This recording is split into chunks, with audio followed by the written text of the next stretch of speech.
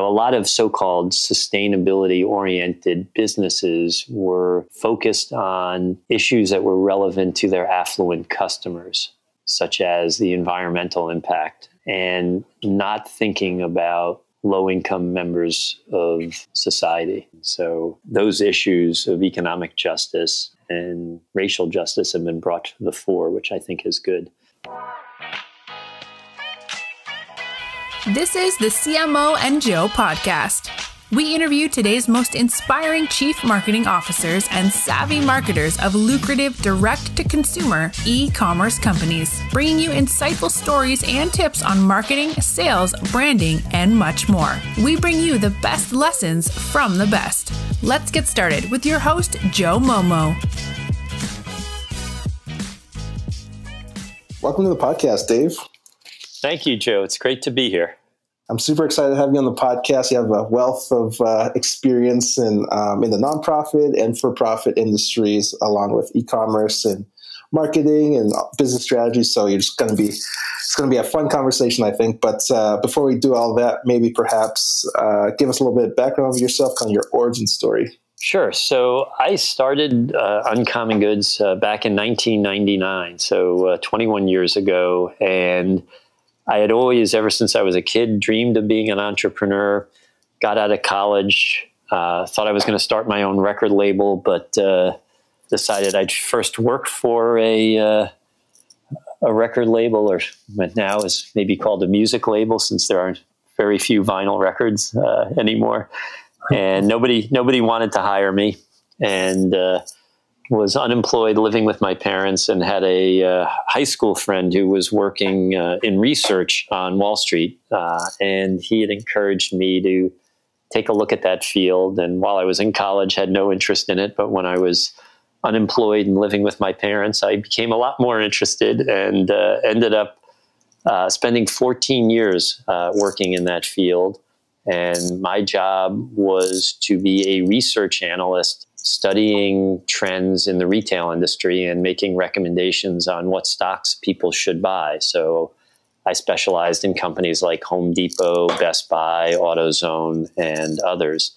And while I was doing that work, unrelated to the work, just through a friend of mine, I learned about the internet maybe in 1993, 94, was totally fascinated by it. And when internet retailers first came on the scene, and I'm guessing it was 95, 96, I then started to write about it as an important new channel.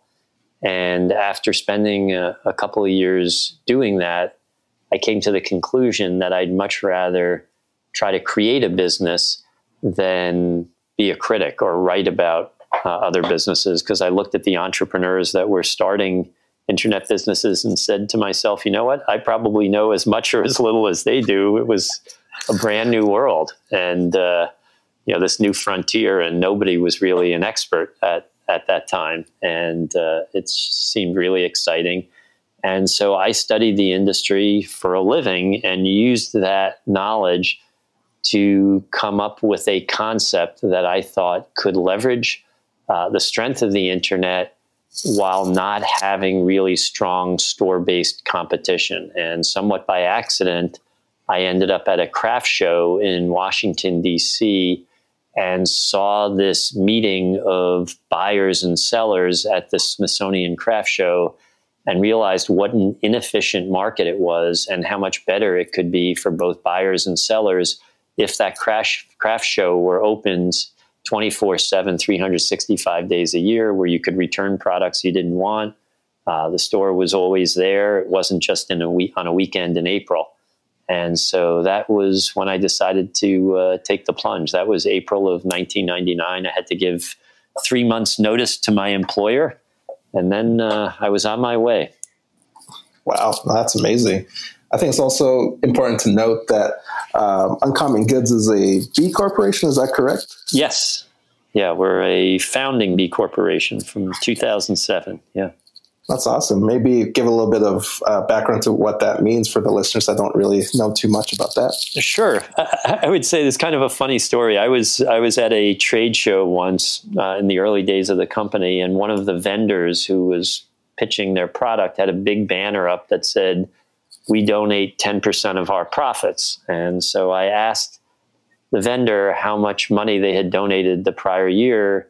And she told me, well, actually her business was unprofitable, so they didn't make any contribution. But if I ordered from them, they might help become profitable, and then they donate money. And to me, that was indicative of the problem with, some people call it greenwashing, but lots of folks who claim to be socially responsible, but maybe their actions don't back up their words. And the idea of B corporations are essentially a good housekeeping seal of approval, where you're effectively audited for your environmental and social responsibility claims, and are evaluated every 3 years on issues like diversity within your organization, pay, what does the highest paid person make relative to the lowest paid person? Do you pay a living wage? What are the demographics of your leadership team? What's your environmental footprint? All of those types of issues and questions. And the main concept is that a business should not only be focused on making money, you should also be focused on people and the planet. You have lots of incredibly successful business people financially who leave environmental and social carnage in their wake, and then in their waning days on the planet, they say, oh, let me name these buildings after me and donate all this money. And my view, and I think the view of B corporations, is to truly be sustainable, make your business responsible for its environmental and social impact. Absolutely. No, I love that, David. I don't think it has to be mutually exclusive to have a profitable business and also one that positively affects the people and the planet, and have sustainable practices as well. But my question would be, what's kind of the biggest thing that Uncommon Goods does that maybe consumers don't know about? I would say advocacy around workers' rights. So we have been very active, particularly in New York State. I worked for a number of years on a national level and found that it was very difficult to get changes made in the law, but within New York State, much easier. So 2 issues related to the workplace that we were really active in and I think impactful were, number one, getting the minimum wage raised in New York State, and as important to me, having it, number one, different in different parts of the state. So in higher cost parts of New York State, you have a higher wage, whereas prior to that, it was the same whether you were in New York City or in a rural Adirondack community, which makes no sense. And the second thing that was changed was indexing it to inflation. And so at least for a number of years, the minimum wage was rising with inflation, at least in some parts of the state. That has not been fully implemented, and now it's flat at 15 in New York City. And so my hope is that change will happen as well. But I would say that's something that we're less known for. Effective September 1, we pay a starting wage of $18 an hour for our warehouse workers. And we have our whole operation under one roof, which in New York City, which is pretty uncommon. Absolutely. To switch gears a little bit, Dave, you mentioned New York City, and that's kind of been the hub for the last 100 days with the pandemic and the protests and all that. But for you personally, what's kind of been the biggest struggle or challenge for you the last, say, 3 or 4 months? So I'd say there have been 2 major challenges. One is, as you said, we were the epicenter of the pandemic back in March, and we ship 80% of our inventoried product, typically out of Brooklyn. And we had some team members getting sick. Nobody had tested positive for COVID. And I had to decide whether or not to keep our warehouse open. We shut our office down because everybody could work remotely if they were working on a computer. But if you're physically picking and packing orders, you can't do that from home. And so I made the difficult decision in March to actually shut down our warehouse. And we had it closed pretty much for 3 months. And we transferred inventory to other partner warehouses that we work with, one in the Midwest and one on the West Coast. But we gave up about 2/3 of our assortment, 2/3 of the product that we sell was not available for sale until pretty much late July from March. And so that was a tough decision to make, but it was one where I wanted to focus on the health and safety of our team members first. And so that was very difficult decision to make. We've never done that before. We stayed up and operational during 9/11. But this was just something where, we have people living in multi-generational homes, and I did not, even if, our team member was not high risk, we had a number of folks whose spouses or parents or grandparents were high risk and just did not want to take that chance. So that was one issue. I would say the second issue, you mentioned the protests in the wake of the murder of George Floyd, and that's also been a difficult issue in that we've been very involved as a company, as I mentioned earlier, in policy issues that relate to the workplace. However, with the Black Lives Matter movement and racial justice, we were getting asked to get involved in areas that impact the workplace and also broader society. And that was something I felt unqualified for, and honestly pretty uncomfortable wading into politics. I've always wanted to have a big tent at Uncommon Goods. I believe in economic and social justice, but I also believe that we should have Democrats, Republicans, what have you, be open to whomever working at the company. So that was a tricky issue to navigate. I spent and continue to spend an enormous amount of time on the issue, learning and relearning. I thought I had a pretty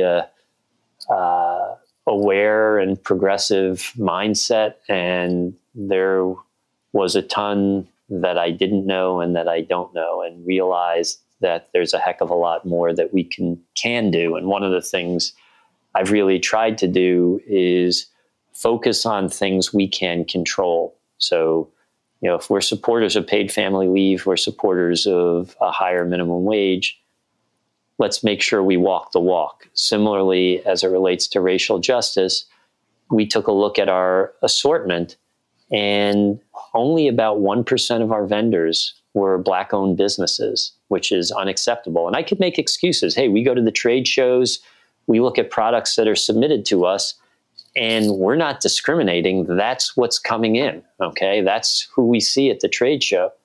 But the awareness that I gained from thinking a lot and reading a lot and listening to a lot over the past few months was that's not enough. That's not how you create a just society. That's not how you level a playing field. And this is not lowering the bar in any way. Our customers will keep us honest on, is this product compelling? But we've got to perhaps work a little harder to find the Black-owned vendors. And if we do that, those are going to be uncommon goods, okay? It's harder for us to find. It's harder for anyone else to find. And if it's compelling product, it's going to sell really well, and it's going to be great for our business. And so we took a pledge middle of this year to say 10% of our new vendors for all of 2020 will be Black-owned businesses. And we're expecting to onboard 250 businesses new vendors for the year, and we've already lined up 25 Black-owned businesses and are in the process of getting their products live on the site. So that's one initiative we took on, and another one was a scholarship and internship program through the Thurgood Marshall College Fund with public colleges and universities that are historically Black. And so we're going to fund scholarships and then have those students have paid internships at Uncommon Goods. So those are things that I felt we can control as a business, still have our big tent, and hopefully have a positive impact. Absolutely. No, I love that, Dave. Control what you can control. And I love the initiatives Uncommon Goods has taken with the 10% new vendors and the paid internships. Even the intestinal fortitude, I like to call it, to shut down the warehouse and have 2/3 of your product unavailable. That must take a lot of, again, intestinal fortitude. But for you specifically, Dave, what's kind of unique skills that's led you to become such a decisive decision maker and successful leader?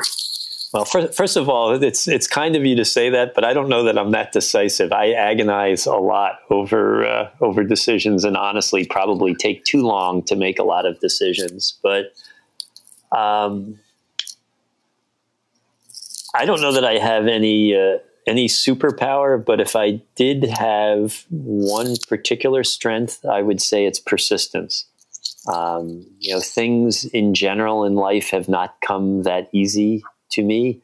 A lot of what I've gotten, I've had to work really hard for. And as a result of that, I have practice in not quitting. And that's been really important in this business. This was not a instant just add water success. It took us about 6 years to really make a meaningful profit in the business. And I took no salary for the first 6 years of the business. Wow, that's amazing. Yeah, a lot of our listeners are business owners or even aspiring entrepreneurs. And having you say that it's a practice of not quitting, and you're going to take your bumps in the beginning phases. And it's not a get rich quick type of scenario, that you do have to put in the work. Yeah, the one thing I would add, though, is there are times when you should quit, okay? And, I was one of the lucky ones who was persistent, but I was seeing signs. So even though the company was losing money, our revenue was continuing to grow. Our advertising costs as a percent of sales were continuing to come down. So there was positive there was validation of the business model, or increasing signs of that. I think blind belief is dangerous, and knowing when to quit is important.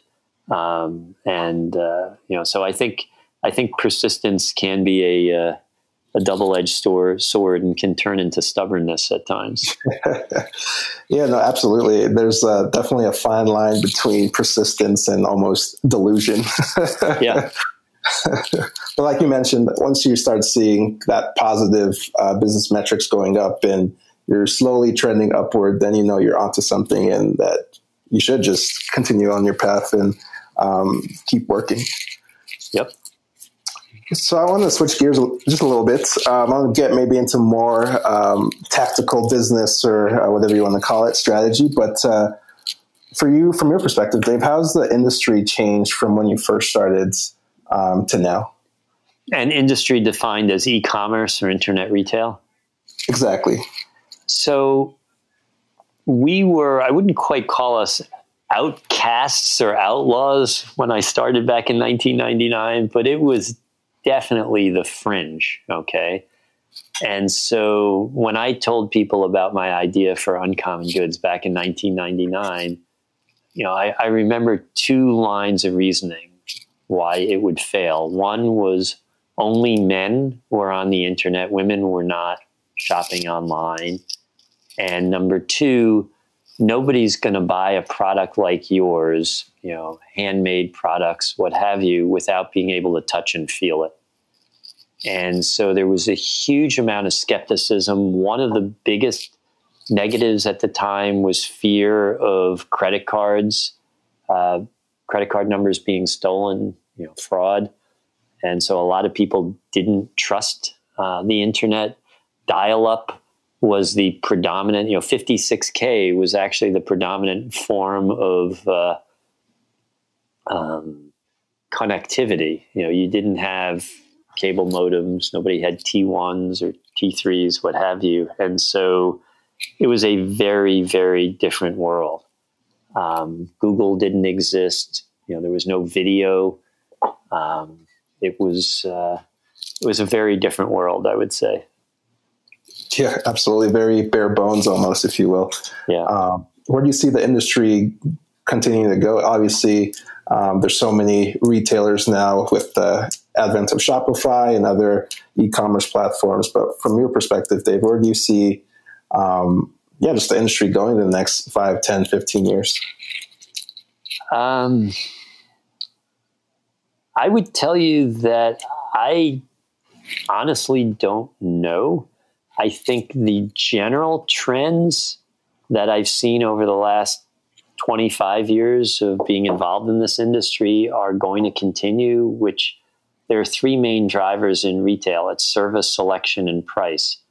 And led by Amazon, I think we'll continue to see improving service, whether it's faster delivery, more knowledgeable salespeople, automated bots that can answer your questions. I just think the service component is going to continue to improve.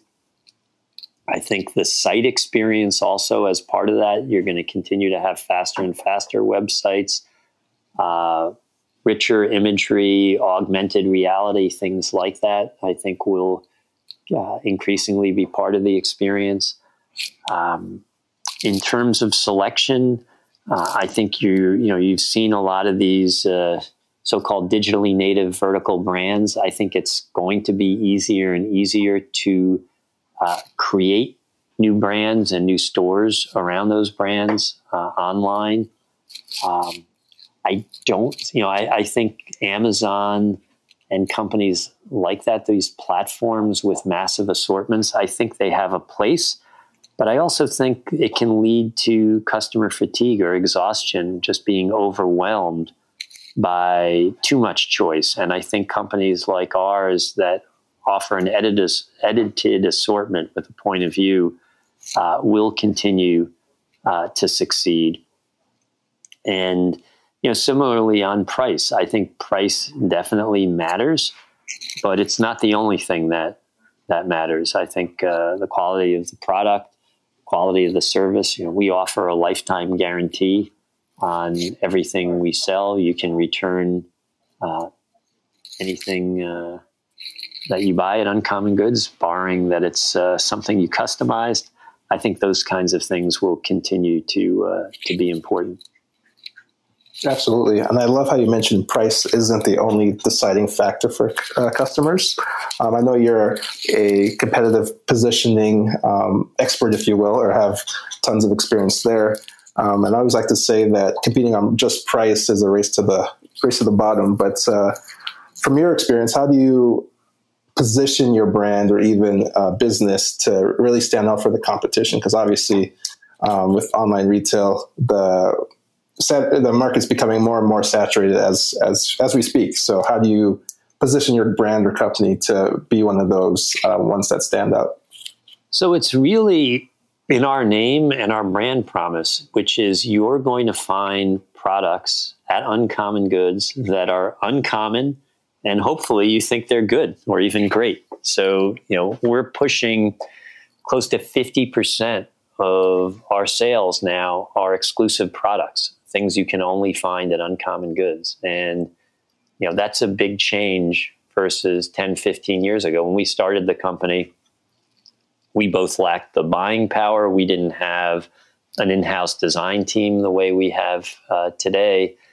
And, we didn't have much in the way of competition. So exclusivity was not a focus. Today, we recognize that for the customer to shop with us, she's got to be able to find something that she's not going to find on Amazon or, for that matter, anywhere else. And so I would say that's the single biggest factor. If you look at retailing as a three-legged stool, selection, service, and price, where we feel we can win on selection. On service, there are some elements where I feel we do phenomenally well, but we are not going to beat Amazon in getting a product to a customer in an hour. That's just not the battle we're going to win on. And then on price, we have to charge a fair price. We will not charge a higher price than somebody else for the identical item. But if you factor in that 65% of what we sell is made in the US, 50% is handmade, you're going to be able to find cheaper functional equivalents than what we sell. But I like to think of a lot of what we sell as functional art, and you're buying it for the aesthetic, not just the function. Absolutely. I just wanted to step back a little bit. Obviously, you mentioned Uncommon Goods was founded in 99. And for me personally, I love the come up story and kind of the grind and the learnings you learn on the way. But for you personally, what's kind of been I hate calling it failures, but the learning opportunities that you've learned through your building of the brand and the company? I think probably the biggest one is worry more about the customer than the competition. And what happened was, when we started the company, we had, no exaggeration, probably 30 competitors, almost all of whom were venture capital backed with multiples of the money that we had. And it felt like we were in a race. Okay. Jeff Bezos of Amazon called it a land grab, and they were sort of the leaders in this, spending billions of dollars. And we got caught up. I personally got caught up in growing the company faster, growing the size of the company and the speed at which we were moving at a speed where I really didn't know what we were doing. Okay. And a lot of business, at least with me at the helm, is trial and error. Okay. You try something, does it work? Think about, if you're driving a car at 20 miles an hour and you take a wrong turn and you hit a telephone pole, all right, you're going to have a pretty big dent, but you're going to live to tell the tale. You're driving 100 miles an hour, you hit that pole, it's game over. And the lesson that I learned was that we have to grow at a controlled pace and make sure that we manage our cash, because that money doesn't grow on trees. The venture capitalists, or in our case, individual investors who were supportive of the company in 1999, 2000, might not be around when you next want to have a fundraise. And so we really had to slow down our growth. We actually shrank from 35 team members down to 5 team members in 2001, and really had to grind it out for a number of years after that, recognizing we had to get the formula right and learn how to make money before expanding the business. Absolutely. What's one question, Dave, that I'm sure you get tons of interview requests and business opportunities, but what's one question that you never get asked that you wish you would be asked?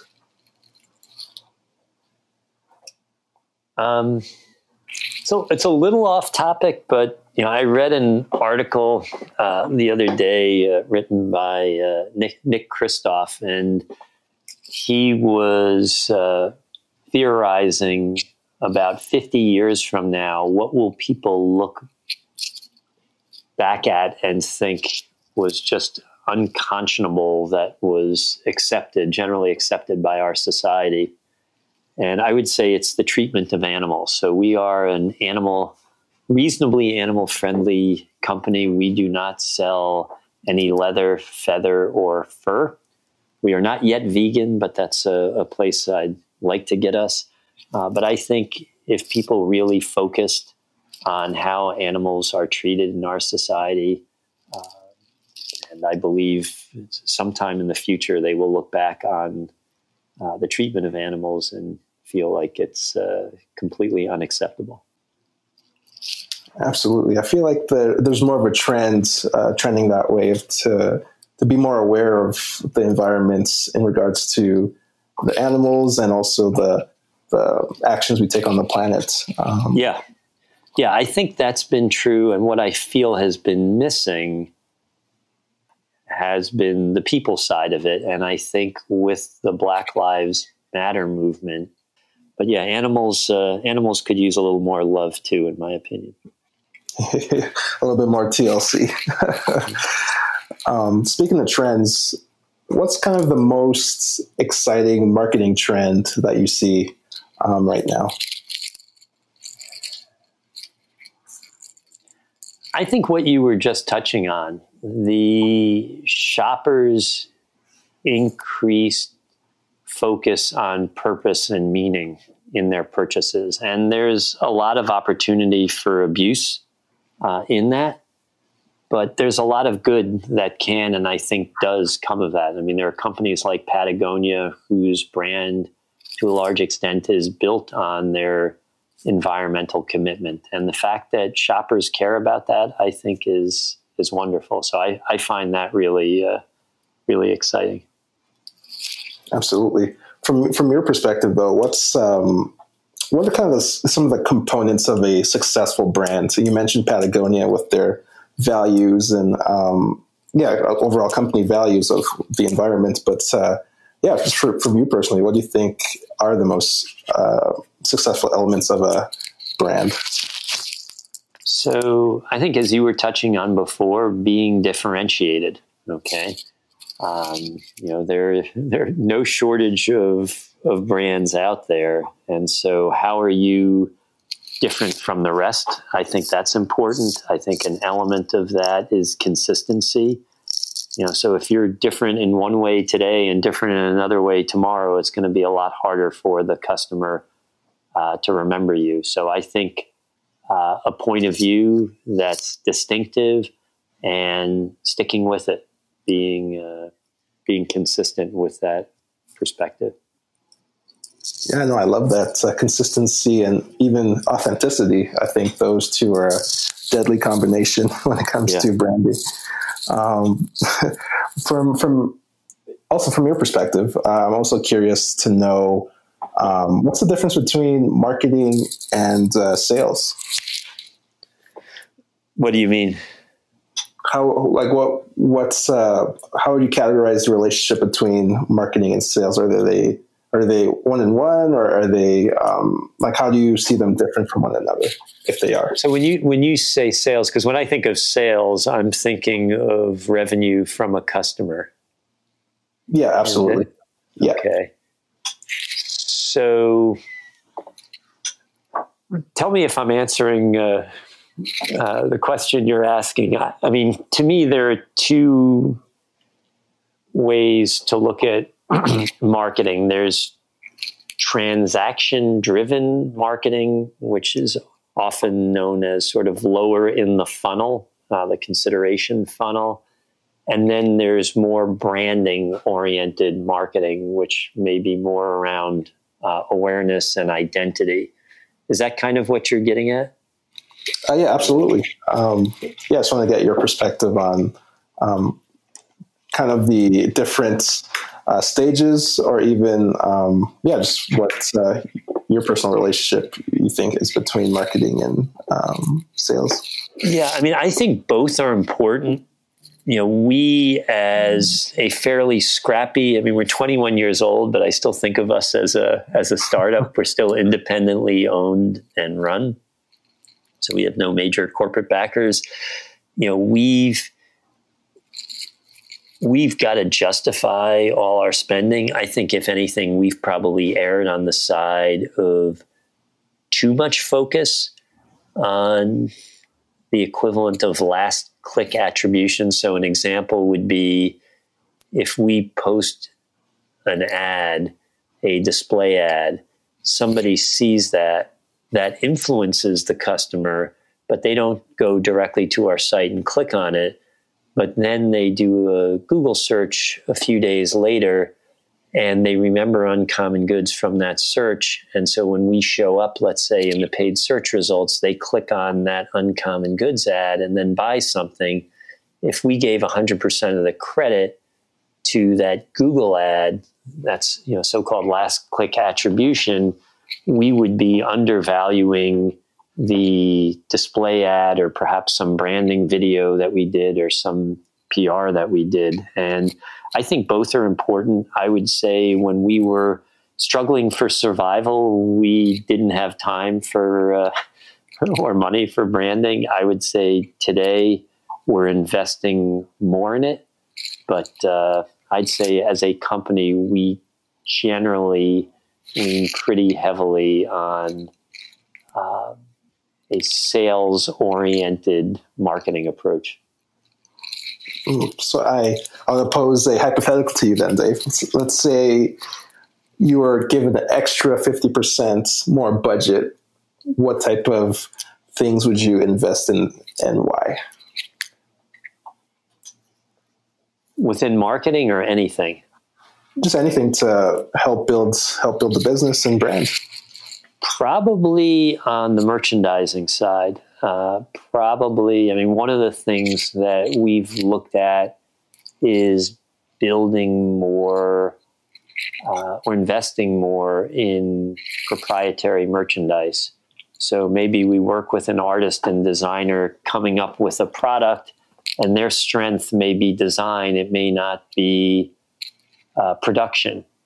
Can we actually in Brooklyn create the product? And so that's something that we're looking at. And I'd say it's also with a focus on exclusivity. If we're involved in the design and the production, I would say there's an opportunity there. So I would say that's one thing. Another would be figuring out how to get the product to the customer more quickly. Again, we're not going to beat Amazon. We're not going to try to match them with 1 hour delivery, but if we can shave a few days off delivery time, it's certainly going to please our customer. Absolutely. Well, I only have a couple more questions here for you, Dave. One topic I did want to touch on real quick because I know you're an expert at it, but you mentioned service, selection, and price are kind of the pillars of a successful online business. And I was curious as to know how do you create a great customer experience?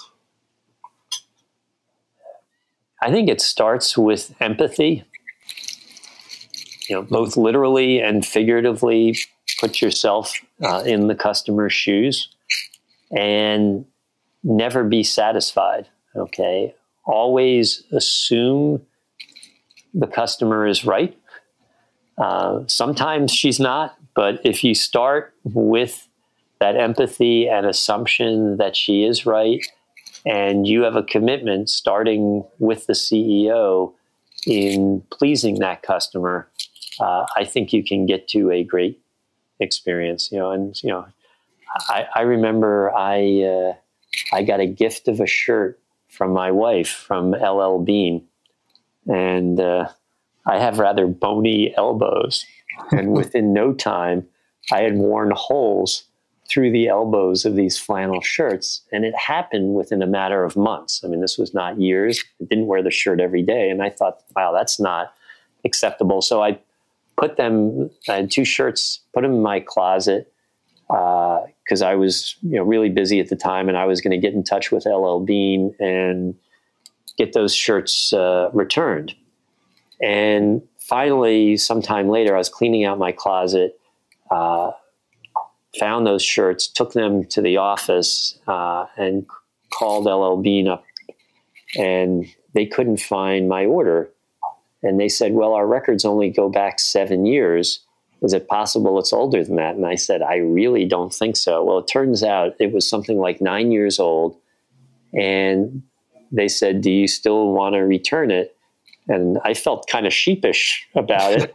But the customer service representative said to me, if you're not satisfied, we're not satisfied. And I said, well, truth be told, I sat on this for a long time, but I really wasn't satisfied with the quality. And she gave me a credit, and I remembered that. And, I think that kind of mindset, which is we're not happy unless the customer's happy, is a great North Star for driving your customer experience decisions. Absolutely. Yeah, it's funny how you remember kind of the, I don't want to say little things, but things like that just really resonates, and it makes you drawn to the brand and even the company. So it makes you want to purchase more, buy more from them. Hopefully. I mean, honestly, in that situation, I have not purchased a lot from LL Bean, but I still think it's the right thing to do. Because I was not an active shopper beforehand, but if I were, and I had that experience and they didn't stand behind the product, that would have been the end for me. So, you're going to get collateral damage giving money away that doesn't have an ROI. And I'd be a great example of that with LL Bean, but I think you have to do that because you're not going to be able to identify which customer is a potential long-term winner. I think you just have to have those right policies. It's sort of like a store having clean bathrooms. Some customers care, some customers don't, but you got to do it for everybody. Absolutely. I could attest that I'm one of those customers that care. Me too. Only a couple more questions here, Dave. What are you proud of that maybe we haven't touched on in the interview today? I'd say a couple things, and I don't know that I would say. I'm always worried about being proud because they say pride goeth before a fall. But two good things I would say are, number one, after 21 years, we're still an independent company, and I would say we're as true, if not more true, to our values. And that doesn't mean we're anywhere close to perfect, but I feel like we haven't sold out. We haven't really compromised on our initial values. And then also seeing a number of people within our company grow and develop, both within areas that they worked. And then we've had a number of people who have transferred departments, whether they're warehouse workers who have become software developers. But that's been really great to see as well. Yeah, I really appreciate you guys' values and all the social good you're doing. Where can our listeners connect with you online? So obviously they can come check out uncommongoods.com. They can send email to feedback@uncommongoods, and I work to read every piece of customer feedback. I don't reply to every one, and if somebody wants to send email to me, david.bolotsky@uncommongoods.com. But I would say I'm not big on Twitter or other social media. I got a lot of other things keeping me busy. You got a business to run. Well, I implore our listeners to check out Uncommon Goods. Again, like I mentioned, you guys are doing great stuff.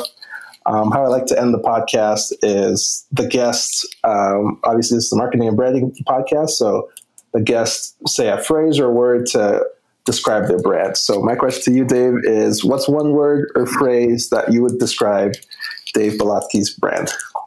We're all out of the ordinary.